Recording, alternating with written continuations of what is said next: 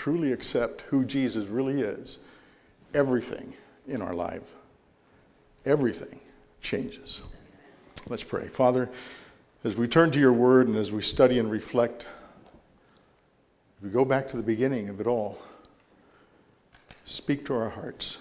Use these lips to reach each of us with the thought for today. In Jesus' name, amen. You know, everything changes when you fall in love. How many of you remember when you first fell in love? You remember? Yeah. Well, how many of you remember when you first fell in love with the person who's now your spouse? There may be a difference there. I hope not, but anyway. I remember 50 years ago, actually. It was 50 years ago, about this time in the year, as I was getting ready to start my junior year in college.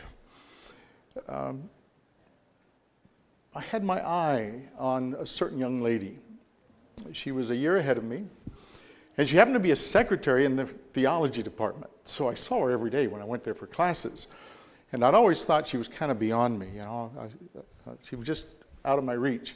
And so I finally got up the courage to invite her to go to lunch with me in the college cafeteria. And that went for a while, lunch. And then I finally got up the courage to invite her to a Saturday night lyceum. How many of you remember going to an Adventist college or university when we had Saturday night lyceums, you know, like Warren Miller ski shows? I think that was the one we went to that night. It's amazing how you remember things. And at that time, I loved rock climbing, mountain climbing, rappelling. I'd love to tie off a rope and drop off a cliff 60, 80, 100 feet high and tie off halfway down and kind of bounce around on the face of that cliff. And I did it to show her what I could do one day. And that's when I realized that she really loved me, because she was all concerned that I wasn't going to make it down safely. She knew I'd eventually come down one way or the other, but you know, the question was, would I be safe? And I began to realize that every time I was on the face of a cliff or climbing rocks or that kind of thing, if she knew about it, she was worried. And that took all the fun out of rock climbing and rappelling, because I was falling in love with this young lady. And over the years, now 50 years later, we're in our 49th year of marriage. She is still the love of my life, and I will do just about anything for her as long as it's legal. Okay? And my wife here, right back here in the middle, on the aisle there, is Mary. And we have partnered together. She's lifted her hand right here in the middle of the church here. And we've partnered together in ministry for over 48 years. The last 12 years of our time in Paradise, she was actually on our pastoral team.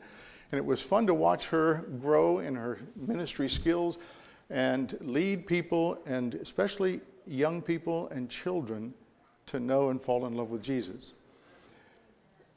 Because I've come to the realization that it doesn't matter how much you know. If you don't know and love Jesus, it's all useless. Amen. And we need to realize something that the Apostle Paul tells us. Open your Bibles with me, or turn on your digital Bibles. 2 Corinthians chapter 4, verse 4. I'm sorry, chapter 4, verse 4. 2 Corinthians 4, 4. And this is a section where Paul is talking about the ministry that he's had from God, and then he comes down, and by the way, verse 2 is a powerful leadership verse. I'll let you read that later on your own. But look at verse 3. Even if our gospel is veiled, it is veiled to those who are perishing. And I'm reading from